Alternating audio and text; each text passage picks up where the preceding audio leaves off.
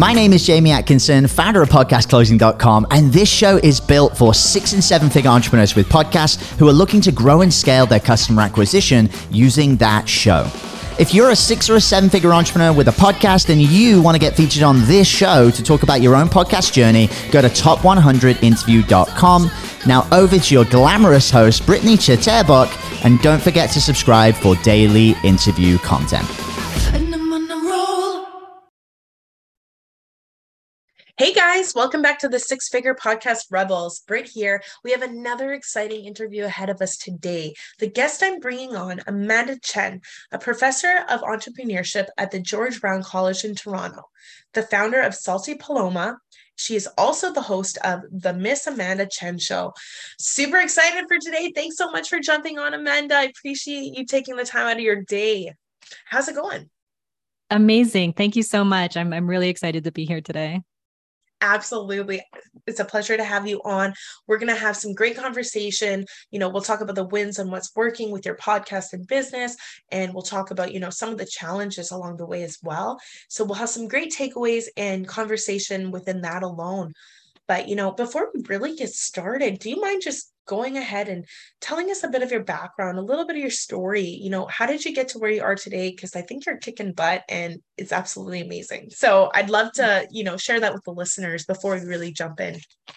Yeah, thank you. I'm zooming in today in Mexico. I finally made the permanent move to live here in Mexico. Woo-hoo! And that was, yeah, thanks. That was something I never expected. I always thought I would be in Toronto, making my business. Right. I started Salty Paloma about just over 6 years ago. And originally I just wanted to create a product that I could bring to market in my own way. I come from a background of digital marketing and content creation. So I never really had the power to create a strategy and totally execute on something that I wanted. Eventually, we'd go through all of these different takes, and then the client would go for a safer option. So Salty Paloma was really my baby to create something a little bit more risky, super niche. It's literally a line of margarita salts, and all I did was play with tequila all day. Yeah. So it was something I could do for fun, make money out of, and really target a specific audience. And from there, that was just the stepping stone to creating so many other additional legs to my business, where I started to teach cocktail classes. Even during the pandemic, I was able to move my cocktail classes to virtual. I was able to teach, I was able to deliver cocktail kits. So now it's become this like huge empire of cocktail related experiences that I've, created out of literally just salt. So it's pretty cool how it came to be. Absolutely. That is incredible. And I love how unique it is, right? Mm-hmm. Congrats on everything you're doing. It's incredible, the leap of faith you took. And I thought it was really important to share that with the listeners, because it's incredible what, a leap of faith can take you to, and all the, doors that open and stuff like that. So amazing. Absolutely. So we all know with building a 6-figure or multiple 6-figure or higher business comes with all the wins, but also what are some of the biggest challenges that you have faced during this journey? Yeah, I think the challenge of hitting the 6-figure number is thinking like a 6-figure owner.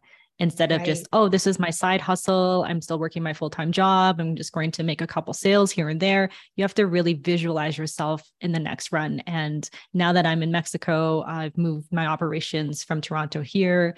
We'll be expanding to the US and Mexico markets. So it's really thinking like, wow, we're an international business now. It's not just, me and my local markets and my friends and friends of friends and this small circuit of people that are going to support me. It's really getting all of that stuff in. And that includes lawyers, that includes taxing, accounting, getting all of your books in order, because the plan is ultimately to sell out, right? Or to go public and be able to have your friends and family, be able to buy shares, right? So it's kind of having this bigger picture thinking and realizing that one sale minus your expenses is not the total thing anymore. It's kind of a larger situation where your profit margin per unit, especially if we're talking about product sales, is not going to be as high as it was, because I'm not doing it physically anymore. I'll be having a machine to work with. I'll be having rent to pay. There's just other costs associated where you have to think differently besides like, how much am I going to get for this one thing that I did with my bare hands? So yeah, that's a change Absolutely. in mentality. Yeah. So thinking like you're already there, you're already doing it, right? And making it happen. I love it. Absolutely. Mm-hmm. So when did you start your podcast? I started my podcast almost maybe two years now. I think it's been about 2 years.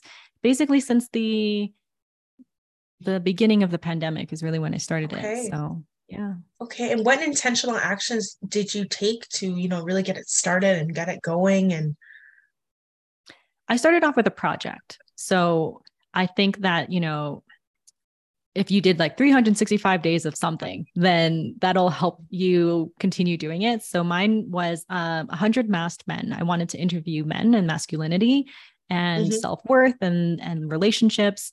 And so I called it the 100 masked men, and it was anonymous interviews with men during my travels throughout Mexico. And that was the only consistent thing I had during the pandemic. I was traveling all over the place. My business was everywhere. I had no idea what I was doing, but I knew I had to interview 2 guys a week and put those out for 50 weeks. So having a closed project like that really helped me focus and keep things consistent for me. Okay, interesting. And how did you go about finding these people to interview? Did they come to you, or did you go looking for them? How did that work? So sometimes I would literally just find somebody off the beach and see if they would interview with me. Other times I had specific things. So I wanted to seek out entrepreneurs, or I wanted to seek out young entrepreneurs, or I wanted to seek out people that might have had legal troubles, or any kind of specific things. So I would seek those out. Sometimes I would go in Clubhouse for anyone that's speaking about anything. Normally at that time, I was specifically looking for men that would be happy to speak about mental health. So that was a very big space. There was also a variety of different communities in men's mental health that I was able to tap into and get people that wanted to share their stories. So it was really cool. Like a whole new audience opened up for me in this space of my desire to talk about entrepreneurs and mental health. And then here I saw this whole space in men's mental health that just like nobody was talking about and no one gave space for. Right. Interesting. So how did getting these, I guess my question is,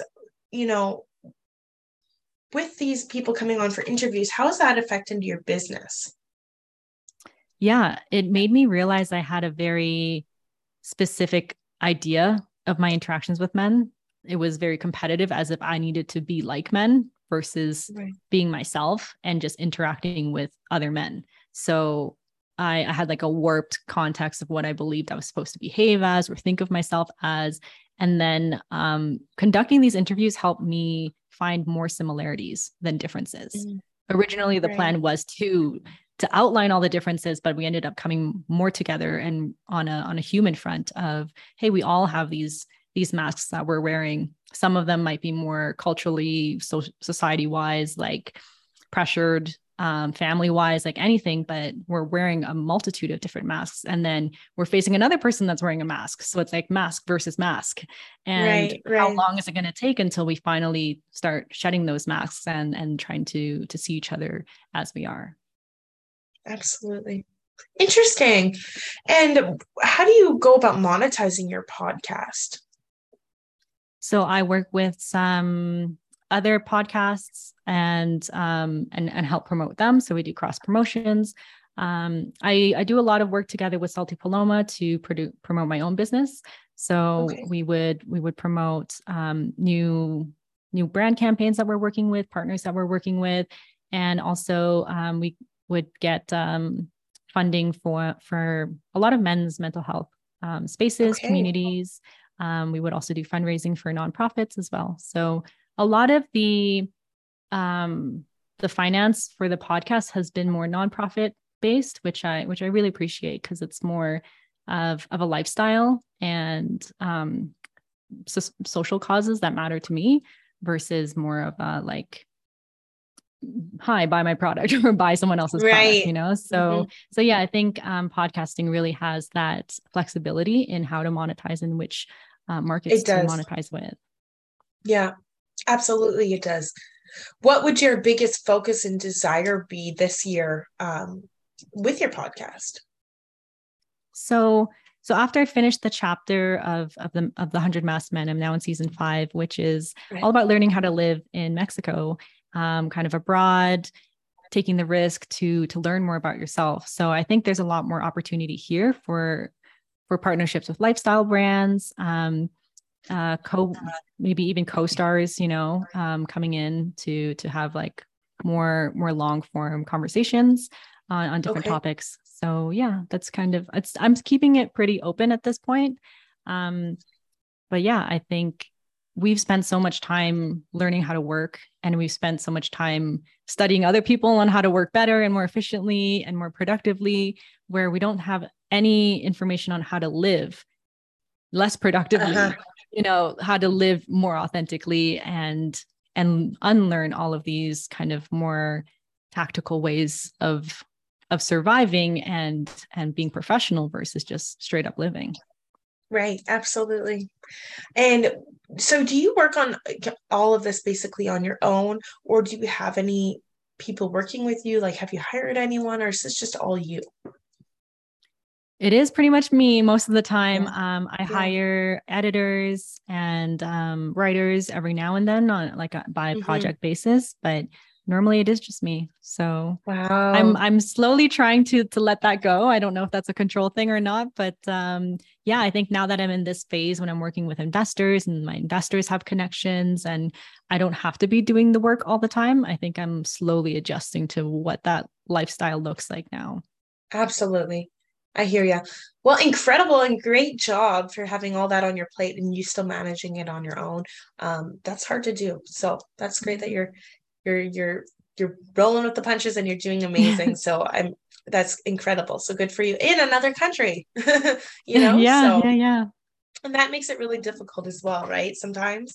So based on where you are today, if you were to double or triple your profit and revenue in Mhm. 1 year, what would you have to change? Or what would some of the new challenges be?